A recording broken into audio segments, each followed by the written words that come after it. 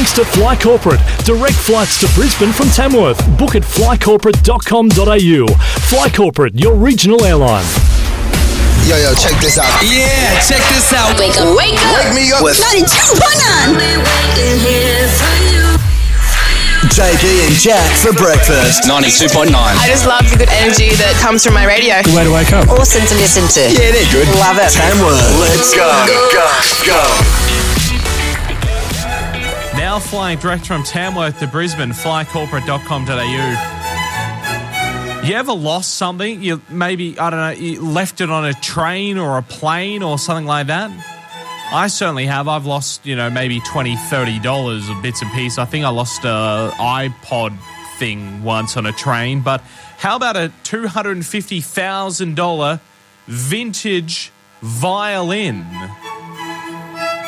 Hence the violins in the background. Some beautiful Vivaldi action this morning. A man's done exactly that. He has left a £250,000 violin on a train. The man that picked up needed to be convinced that he would not be arrested before handing back to its owner at a late-night car park rendezvous, according to the retired detective who led the negotiation. Musician and expert violinist Stephen Morris was reunited with the 310-year-old violin on Friday night after leaving it on a southeastern train last month, prompting a UK nationwide appeal for its return. He was tired after a long day recording at Abbey Road Studios. So he's just name-dropping stuff now. And Morris left the violin on the London Victoria to Opingham train when he got off at Pengy East for his home in Sydenham. The man who picked it up initially was treated as a suspect when CCTV images of him with the violin were released by the British Transport Police last week. After publication of the appeal last Thursday, which has since been deleted by the police, a man referred to himself as Gene contacted Morris via Twitter to say he recognised the person in the picture. It took 2 days of negotiations to persuade Gene to show up with the violin. The police officer looking after the negotiation said there was no ransom. We just appealed to his better nature. It was a combination of reassurance and human decency that this was a serious piece of history that we wanted back. It was get it back to us, reassured that you're not going to be jumped on or get arrested. After 2 previous suggested drop-offs fell through, Pannett, the police officer, eventually convinced Gene to bring the violin to Stephen Morris at a car park next to a Beckingham railway station after 10 p.m. late on a Friday night while it was raining.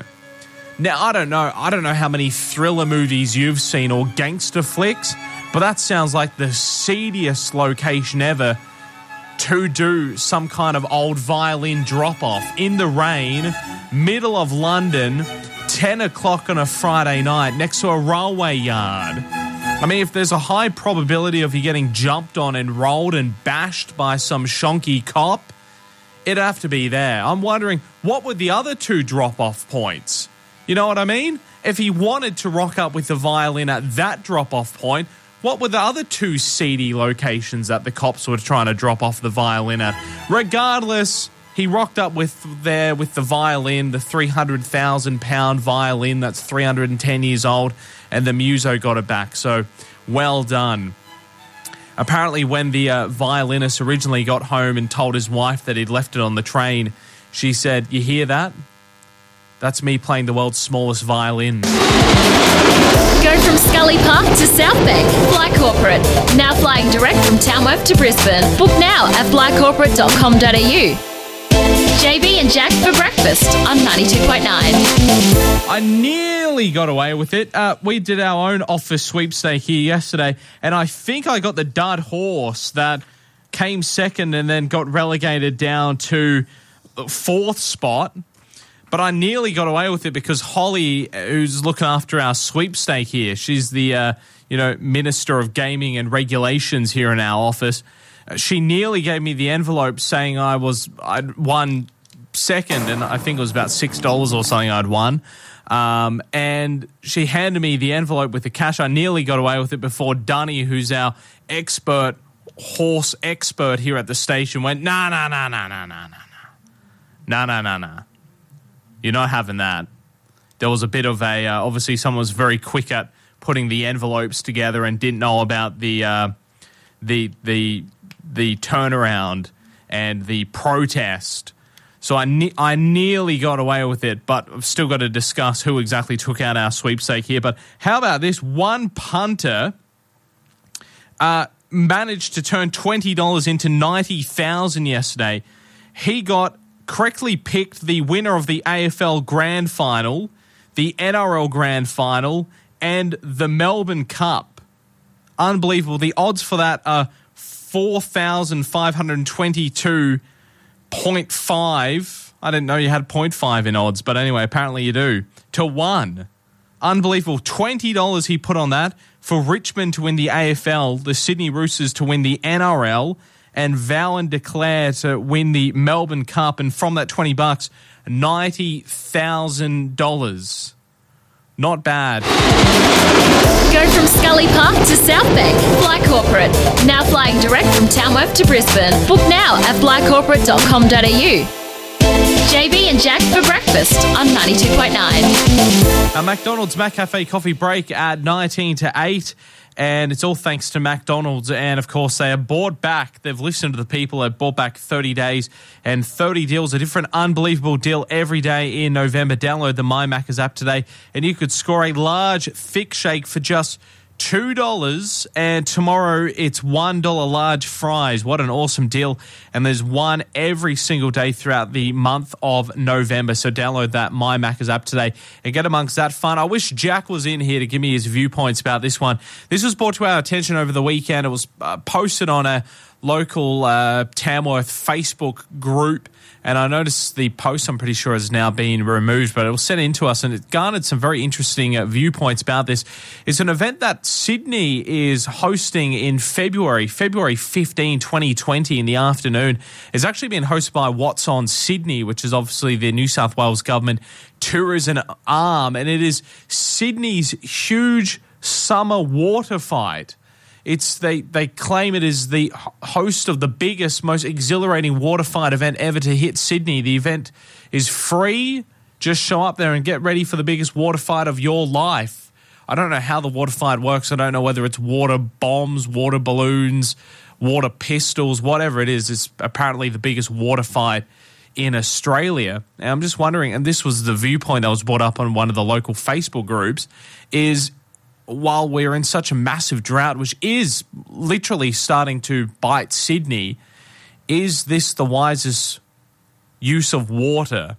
I think anyone out there would argue possibly no, but, at the extent of having a little bit of fun in February 2020, who knows? I can't get any research or information, and we'll certainly ask the question about where the water from this is coming from. But I mean, even the dam in Sydney is now below 50% for their main water source. So, this will eventually start biting the cities if things don't get better anytime soon.